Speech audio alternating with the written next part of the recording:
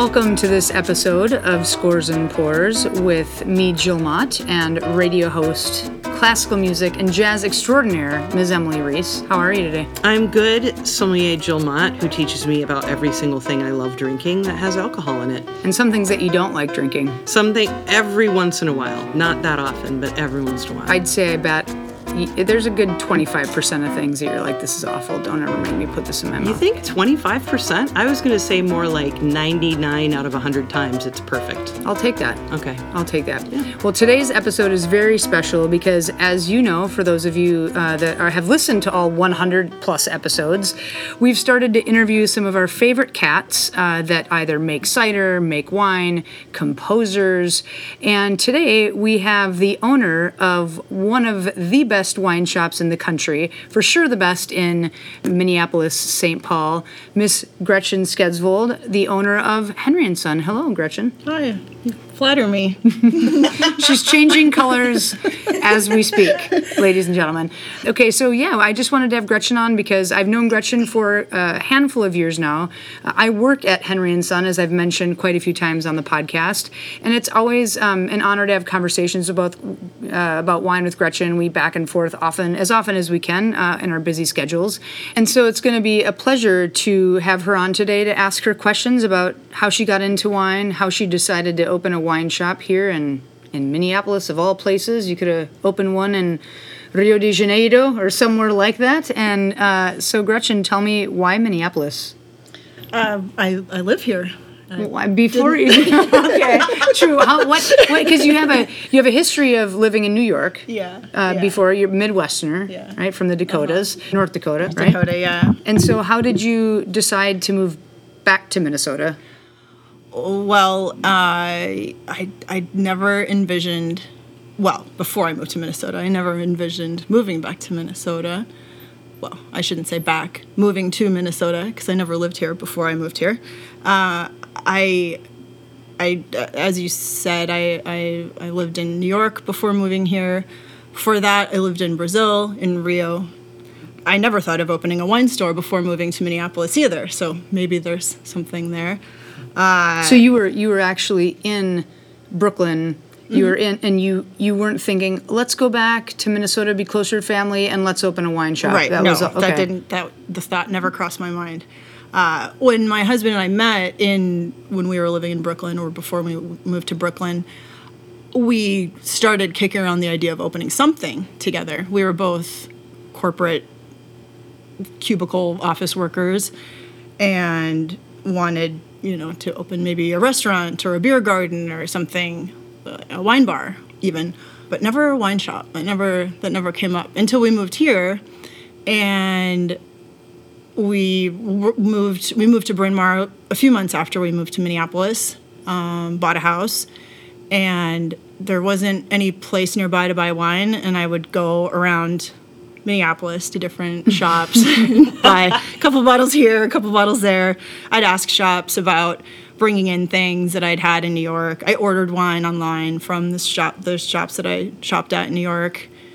And it just, at some point, I was like, well, I wish there were a wine shop in Bryn Mawr, because it's a cute little community neighborhood. It's got a cute little downtown area.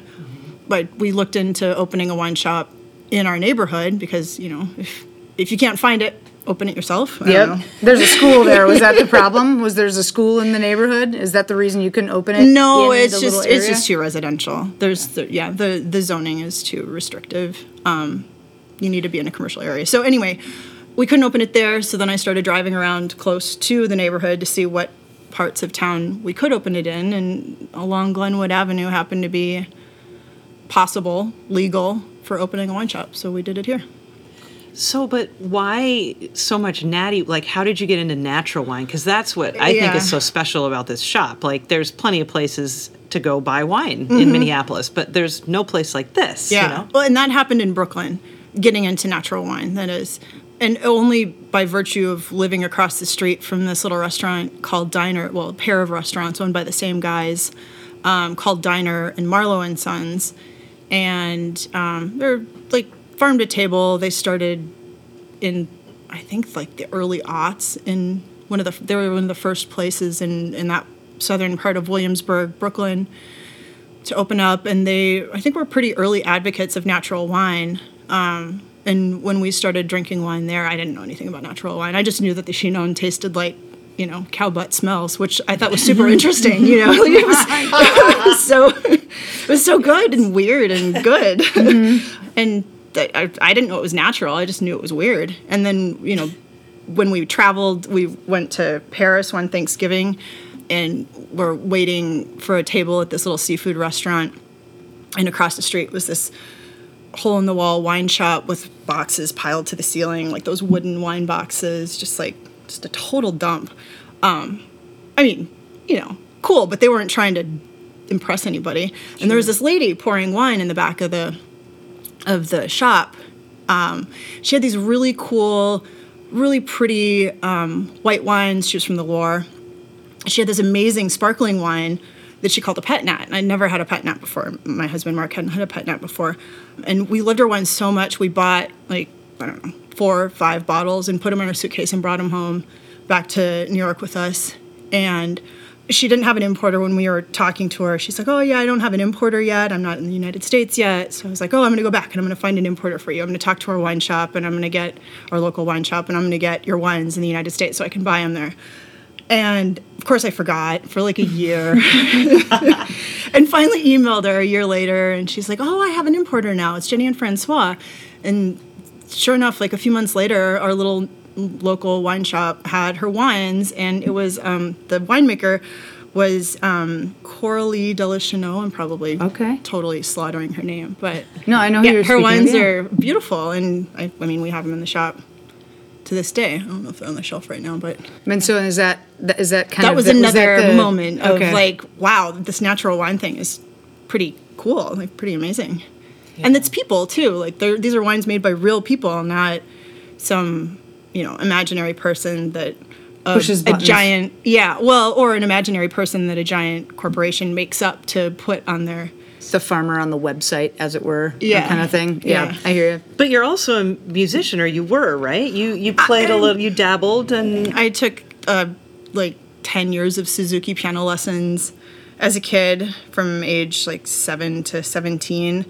I would sneak into the practice rooms at college and keep up my piano songs. In Suzuki, you keep up a repertoire of forever songs, so I would go in and play all my songs so I didn't lose my forever songs. And I played the clarinet in band. I wasn't very good at it. I was pretty bad at the clarinet, actually. And I sang. I was in the choir. But you can still definitely hold your own. I've gone over to jam with Gretchen's husband. Gretchen's husband, Mark, plays the guitar, and he's well versed in a few instruments. And I'll pound on the drums. That's pretty much what I do, is I pound on things, and it sounds like there's maybe a moderate kind of rhythm. And Gretchen, I was like, Gretchen, play me something on the piano. And I was like, well, thanks for making us all sound like shit, Gretchen, because it was so good. I don't jam. I can't jam, though. I can't. I'm very, I have a repertoire that I can play, but I don't off-road. I'm not good at off-roading. I loved it so much. Well, so what do you want to listen to? You guys were talking about music, and then we'll taste wine. Well, yeah, you gave us some really great jazz choices, and obviously a great classical choice because it was Bach. But let's start with the jazz, because you both mentioned Brazil. Mm-hmm. And one of your pianists that you mentioned was Vince Guaraldi, who loved Brazilian music. And one of my favorite albums of his, he plays with a Brazilian guitarist named Bola Sete. So before we hear that, can you just give us a little history about you and Brazil? Because I know you speak Portuguese. Yeah, I speak Portuguese because I learned Spanish in high school. And a Brazilian exchange student came and lived with my family in high school. And so I was would read her books in Portuguese, and was like, oh, this is kind of like Spanish, and thought I could try to learn Portuguese because I knew Spanish, but they're really not very similar. I don't know. Anyway, so I went back to Brazil with her for the summer after she stayed with us, and fell in love with Brazil. And in college, didn't really know what I wanted to do, changed my major a few times, but had been studying Portuguese in college as my language requirement, and eventually majored in Portuguese. And then after college, went to Brazil and worked there for a few years as in an office job. So is that what you love about Vince Guaraldi, or is your connection there because of Peanuts? Because of Peanuts, yeah, and my grandpa. My grandpa was really into jazz. Yeah, okay, because of the Peanuts Christmas, the famous Christmas album.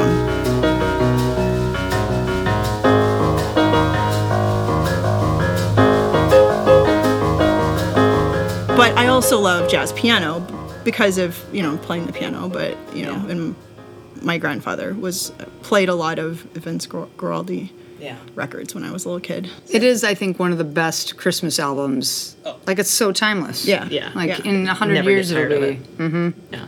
Well, so are we going to listen to, like, Vince Guaraldi Christmas, or are we going to No. listen to Vince Guaraldi summer? Okay, just making sure. Christmas in July. We could, but no, we'll listen to something from this album he did with Bola Sete in 1964.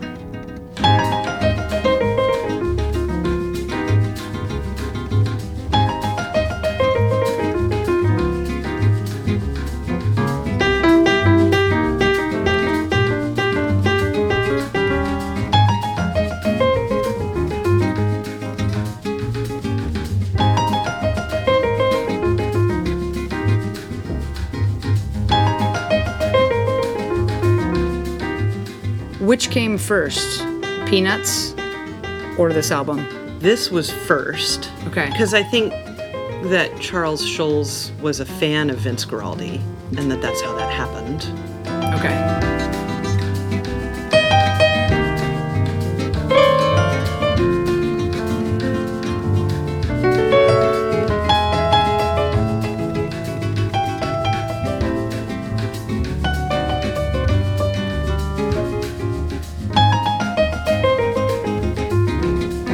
But, like, my favorite thing about Vince Guaraldi, everything is so approachable, right? It's just, like, so easy to love. Yeah.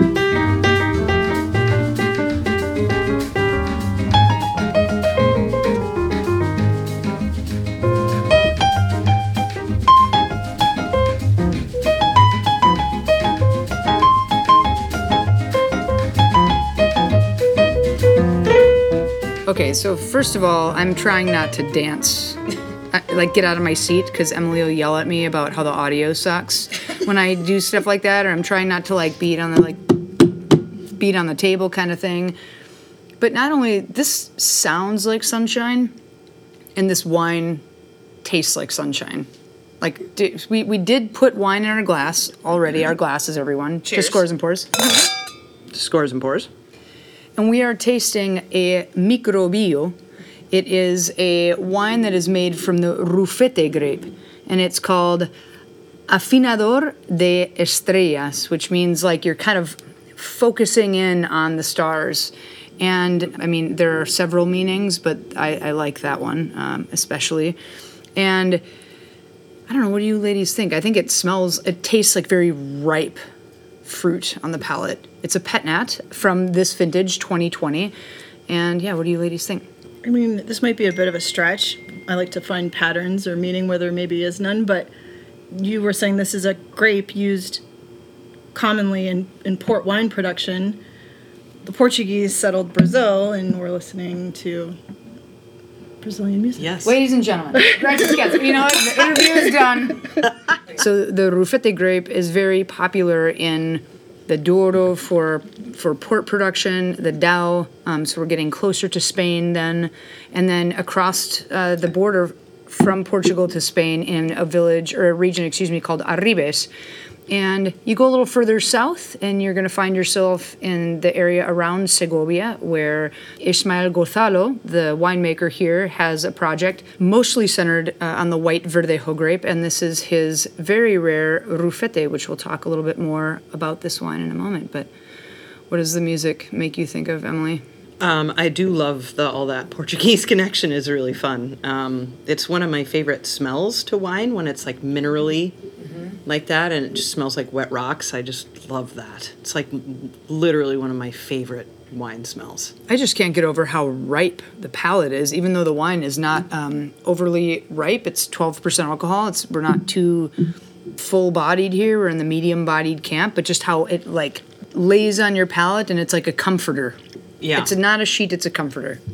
It's very savory. Mm-hmm. It reminds me a little bit of Arnaud Roberts made a rosé out of the Touriga Nacional grape, which is another Portuguese grape. And it's got some similarities to that in my mind, without the bubbles. For sure, and we're really lucky to have Arnaud Roberts here. I know that there are a few places in the city that championed it a long time ago, we'll say like 5 or 6 years ago, 4 years ago, when Arnaud Roberts was very new to Minneapolis, which makes me wonder, what have been some of the more difficult elements to be opening a wine shop like this that focuses on smaller producers, indie producers, natural producers, doing that in Minneapolis as opposed to, say, Brooklyn. Already there's a market for it, etc. But versus perhaps a different small market. This is the only question I didn't have notes. I answered all the questions in my notes except for this one. I had like X. I'll do that one later. I guess by the same token, I guess on the one hand, we kind of had to create a market for natural wine. We did and we didn't. There were a lot of people here who were already drinking these wines at the restaurants, which is kind of what gave me the idea for, there was a problem. It was a dilemma that I couldn't quite figure out before we opened the shop. I was like, there's all these great restaurants in Minneapolis that are carrying all these amazing wines.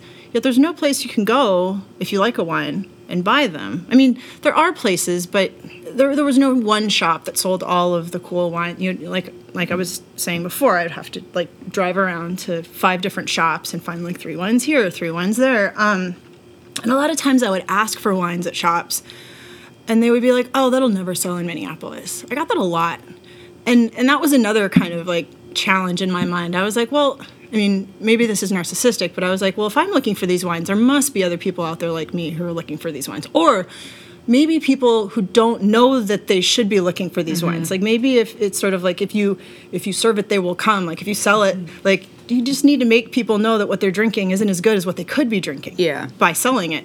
And also, I mean, I'm a big believer in people don't need to be pandered to or talked down to, or you shouldn't assume people are less sophisticated than they are on the one hand. And also, people rise to the challenge too, right?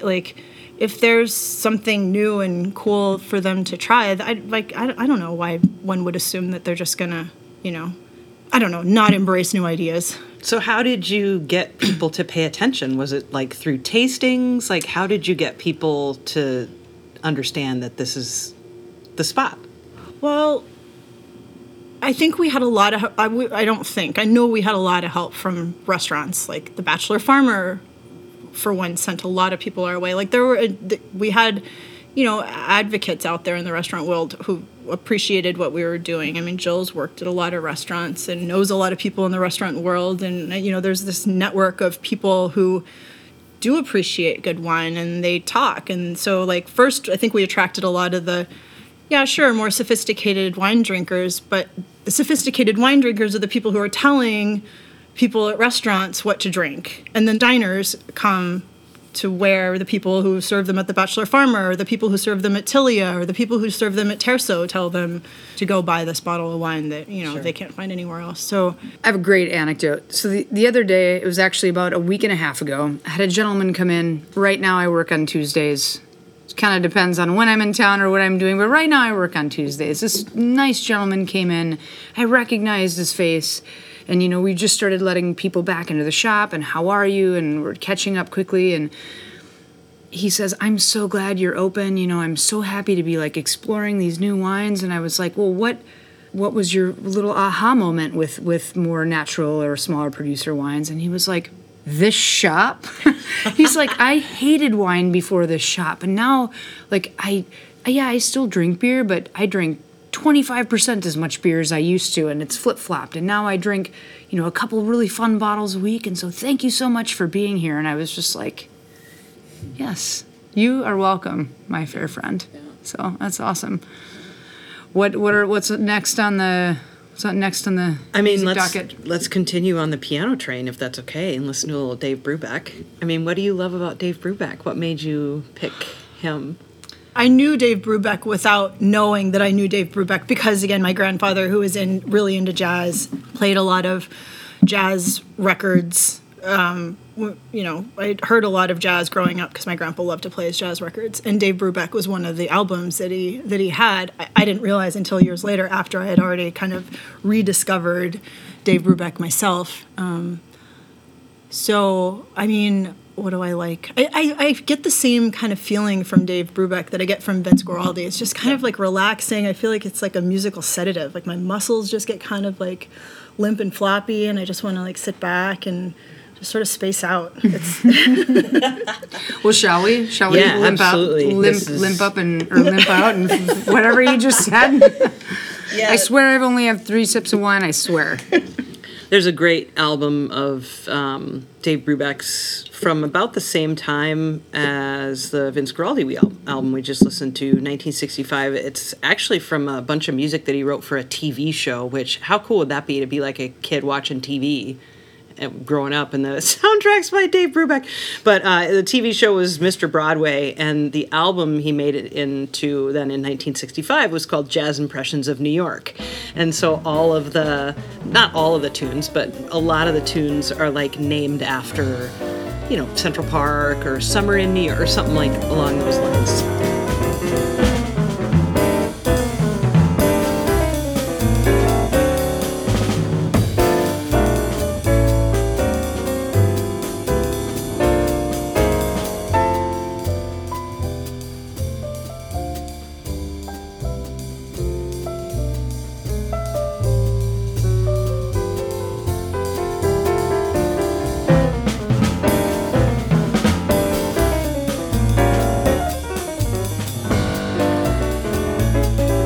Great album choice, Emily Reese.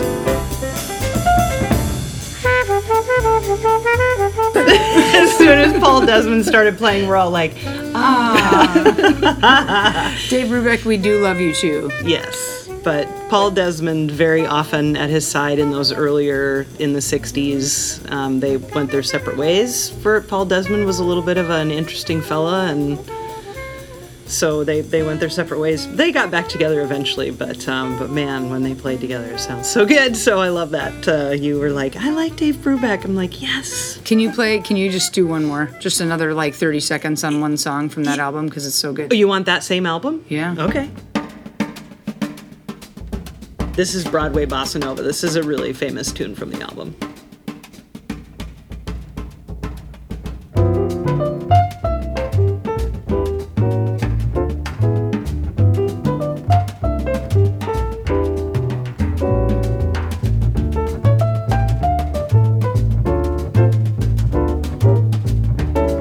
Gretchen, can you bossa nova? I can samba. Okay. Really? Okay. I can samba, but I can't bossa nova. Okay. I couldn't help but ask.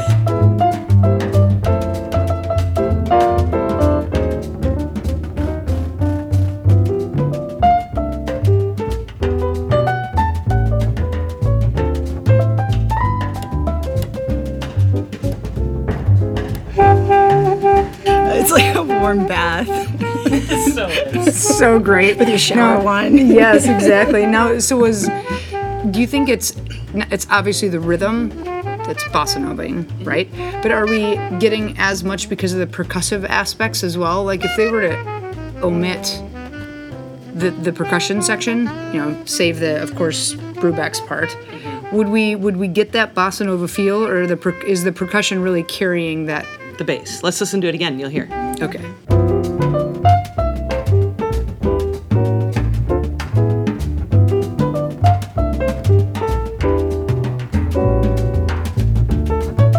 Can you hear the bass?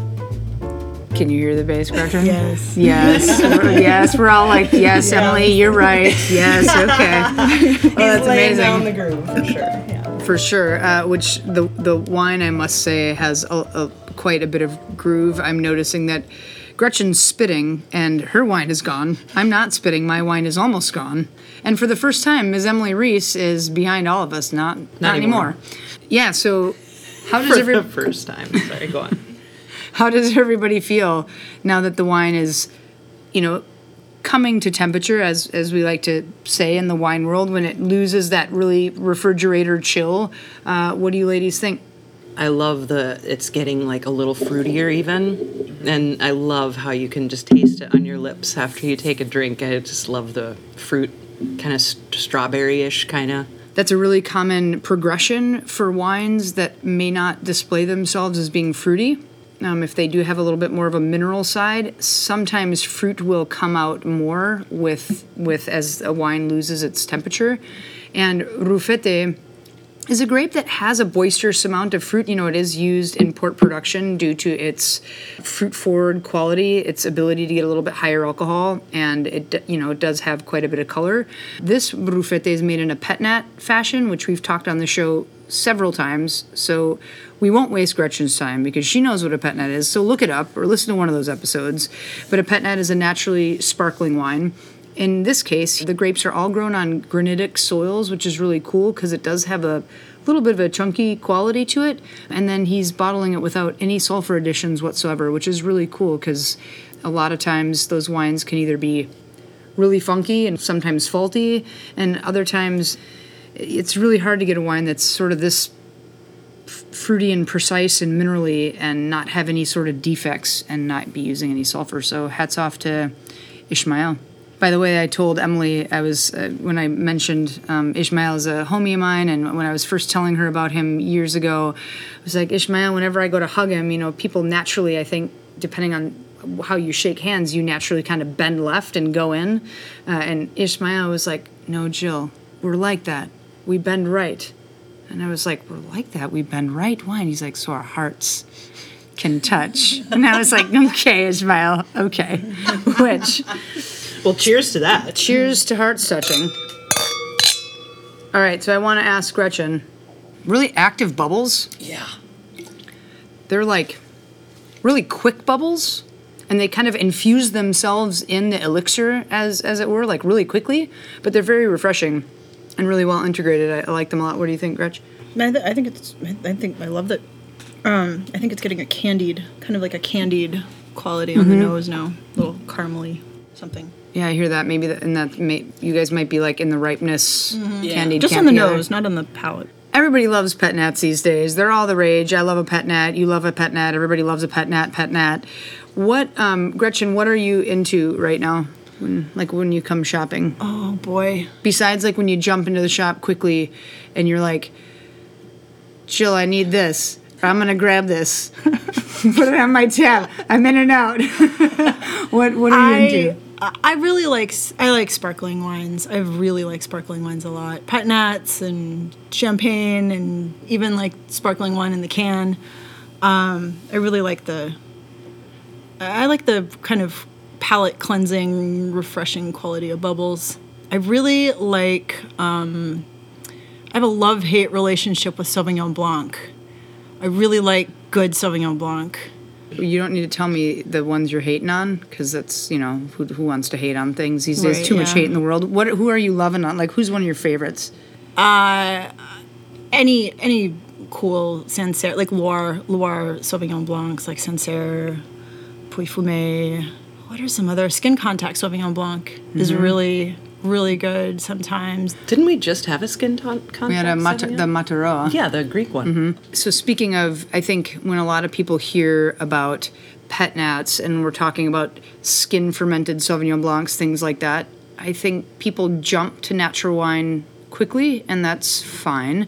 Sometimes, as we know, there are a lot of pet nats that are not natural and skin fermented wines that are not natural. And then it becomes like, well, what is it? Well, what is natural wine? What is it? So because you've opened a shop that is, I try to tell the guests here, we're not a natural wine shop. We champion a lot of natural wines, but we are more about sort of the farming, the smaller producers, and natural is preferred, but there's a lot of people doing great work in a lot of different realms, right? So what if someone asks you what is natural wine, what does that mean to you? Well, and if you're like, Jill, that's a stupid question because it's asked too many times, then we can omit this altogether. I guess natural wine is different things to different people, right? Like some people are very dogmatic about natural wine needing to be, only grapes and fermentation, which I mean, just by virtue of making wine, you're interfering in the process. There's got to be a human element. It's not like wine just makes itself. I mean, I guess there's spontaneous fermentation in nature, like what elephants and monkeys get drunk off of eating fermented fruit. But like, well, and I've said quite a few times to guests here when they're like, well, natural wine and this and that, and I'm like, listen, true natural wine is when a bird bites off a few too many berries, some fall on the ground, and then they start to ferment naturally, and then for about 1 minute you have the potential for juice on the ground, a little puddle, and then all of a sudden it's vinegar in like 4 days. That's natural wine. And then their eyes glaze over and they're like, if they're lucky enough to even go back for the puddle, So but sorry, I didn't mean to interrupt. So keep going. I agree with you about the human process thing. Yeah, I think to me, what's important is supporting small, independent producers of anything, but in our case, wine. We can't sell we can't sell everything here. We have a corner for underwear. Naturally produced underwear and kale.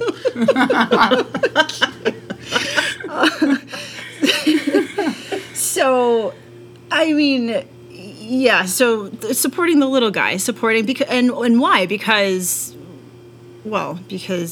big corporations don't need any more help than they already get, but because individuals, and the ones that we support, are taking care of the land, they're farming properly, they're not, and I think it's a more artisanal, artistic product when it's an individual who's making something that's preserving the culture that they've learned from their ancestors or their mentors, or it's I would say that like artisanship is kind of it's getting squeezed out by commodity everything. I mean, it ends up being a more special product when people are in it for the craft over the profit. I mean, of course, people need to make money, right? Like, you need to survive, but how much is enough? Yeah. There's a gentleman who used to work here, Jim, who's a dear friend of both Gretchen and myself. I've known Jim for close to a decade, and Jim says, when something's cheap, someone's getting screwed. And I think it's very true when we think of wine, I mean, wine and spirits and the like. I mean, there's obviously things need to be inexpensive sometimes, and that's fine. But, I'm of the cloth of like drink less, drink better, because some of these wines you literally can only have a glass of, and it's like all your palate can handle because it's just so much flavor. So, but that's a whole another side. Should we music quick? Should we Bach? Let's Bach. I mean, so you mentioned you liked cello and organ from Bach. Mm-hmm. And so this is one of Bach's, actually one of the violin sonatas or partitas that he wrote that has been changed from keyboard and violin to organ and cello. Mm-hmm. And so let's listen. This is his violin sonata number 2, but cello and organ. So let's do it.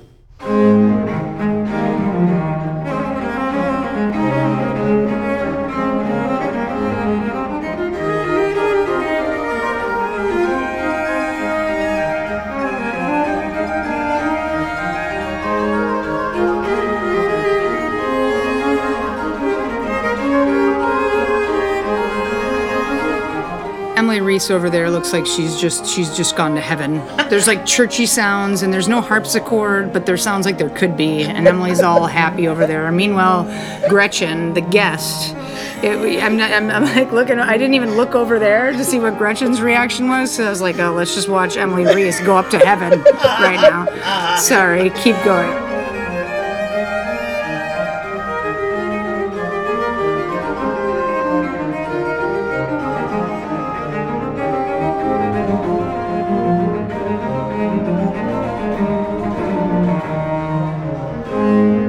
What I love about these particular pieces that Bach wrote for violin and harpsichord is that even though it's for 2 instruments, it sounds like 3. So you can hear a melody, a counter melody, and a bass when you're listening to this music. It's really cool. It sounds like there easily could be 3 musicians playing, but it's split over 2.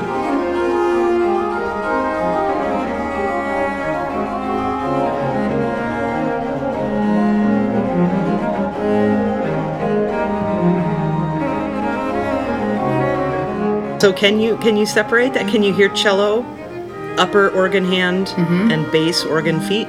Yeah.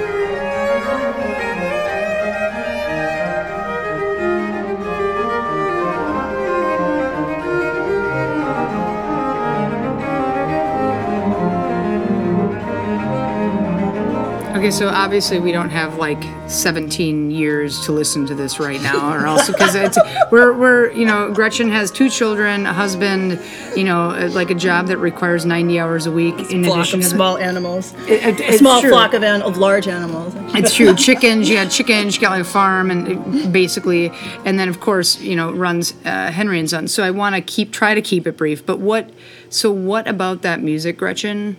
I mean, besides the fact that it's obviously there's brilliance in every note, like what about it do you love? Also, I might not have picked the same piece you were thinking of, and I mean a different movement nonetheless. So I didn't have any particular piece in mind. I love listening to like Pipe Dreams in the morning, like when I'm driving back from my riding lesson, like first thing in the morning. They put it on super early in the morning, like probably because they think like. Pipe Dreams is a show that's been on public radio for years, hosted by a man named Michael Barone, who collects Citroen cars, and we met during Bastille Day celebrations while he was showing 4 of his Citroen cars.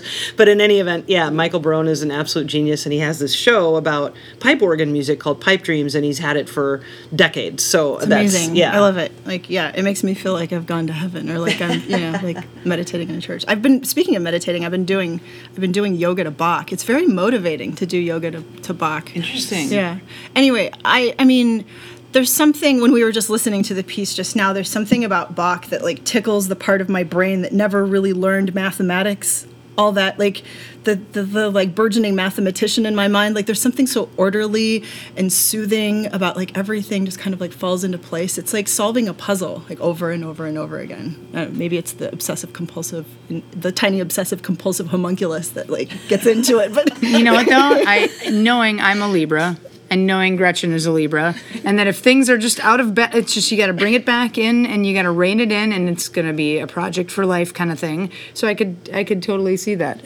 Do you find that with all Bach that you like, or that you listen to? I really like playing Bach on the piano. That's one of the pieces and I didn't realize it until very recently that I really liked. But like Bach was kind of, I don't know, kind of like Czerny, like when I was a kid, like Czerny's like all these finger exercises, like scales and arpeggios and like all these little kind of like strengthening, kind of like calisthenics for your fingers for when you're learning to play the piano. And I always felt like when I was a kid, like Bach to me felt like Czerny, like, okay, I'm doing this. I know I'm doing this to make my fingers stronger and all this stuff, to make sure that all the notes are the same length. But now that I'm older, I just realized that it was the music that kind of spoke the most to me for the reasons that I just said. Like it just like it's soothing to me. It makes things feel like they're all orderly and in place, and there's something kind of spiritual about it too. I mean, he composed a lot of religious music, so I don't know. It's Gretchen, I like playing Bach on the piano. Okay, Gretchen. It's amazing. As I said before, many times, we're here in Minneapolis. If there were, because you've once in a while, we've talked about not a Henry and Son 2. I mean, it wouldn't be that, but there's been talks. Not that will ever even happen. And there's like deli talks. There's like all these talks, right? What if you could just right now, you blink and, safety is a thing, obviously. Where would you open a wine shop? A Henry and Son 2. Anywhere in the world. Money is no object. Yeah. COVID is gone. No Delta, no Gamma variants, all the things. So like when we go to visit my parents, my husband and I go to visit my parents in Florida very regularly, and we always kind of like, oh, wouldn't it be great to have like a little natural wine shop here? The wine in Florida is pretty terrible.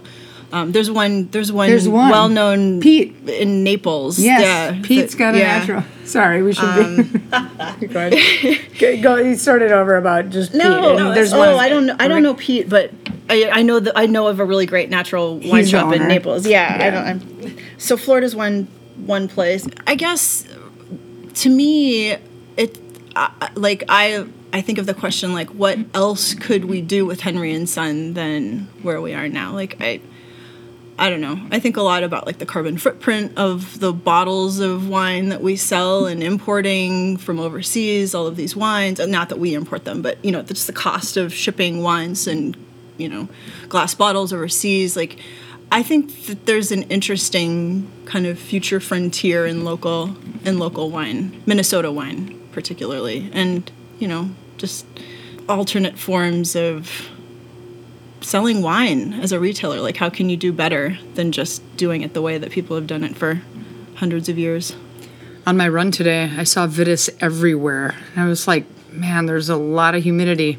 But if I just came here and asked the people if I could prune their vines, you know, you wonder what people could achieve in this area. You know, the Limestone Bluffs, that's been talked about a lot. Down by Red Wing, that whole area.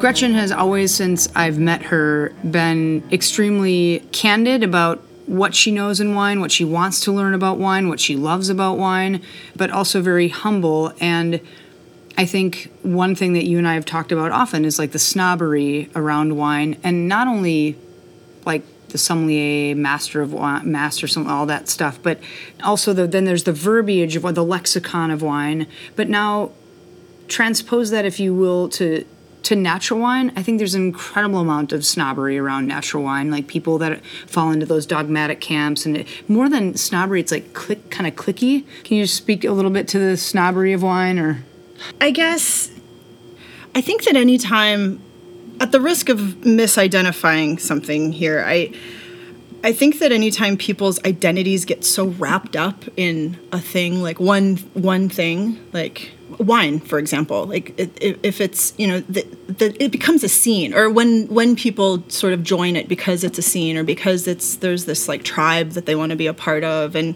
they take themselves too seriously, and it's become sort of like showing off your knowledge. I don't know, there's this like ego thing that gets wound up into a thing that really isn't. I don't know, it's wine. It's something to be. I guess you could say the same of music, or you could say the same of finance, or you could say the same of, you know, medicine. Like there's people in all sorts. And I guess it's an interesting.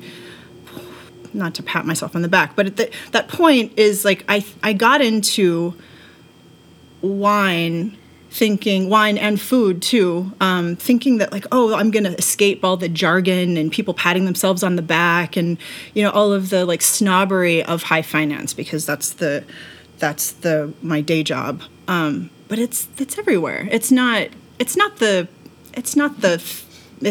I mean, those people are everywhere. So, but there's good people everywhere in all those realms, in music and in finance and in.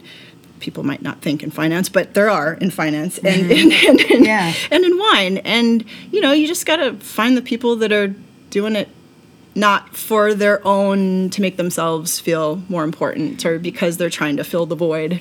So do you think that it has a lot to do with when there's an enjoyment factor, like someone say they want to enjoy, they want to learn about wine, but when there becomes sort of a ego involved that identifies with something so strongly that it becomes more about their ego than perhaps their passion for the thing? Maybe I don't know. I guess maybe I shouldn't go around psychoanalyzing people, but like I suspect that might be part of it. You know, like I think that, you know, if you can laugh at yourself, and like if you've got lots of different interests and you enjoy, like the people, like wine's fun because it's enjoyable. It's a celebratory drink. You drink it with friends, you share it. It's, you know, it loses the joy when it becomes a profit machine, or when it becomes a Veblen good that you're showing off to your buddies because you've got the coolest bottle of wine. Like it loses its magic when it becomes a competition.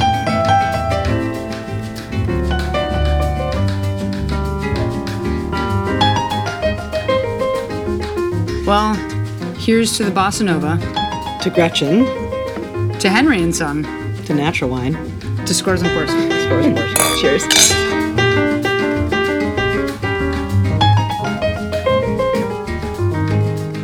Thanks for listening to this episode of Scores and Pours with Jill Mott and Emily Reese. You can find a wine list and a playlist. You can also support us financially at patreon.com/scoresandpours. We have a link there for merchandise, too, if you're into a Scores and Pours hoodie or t-shirt. We've also got corkscrews and stickers.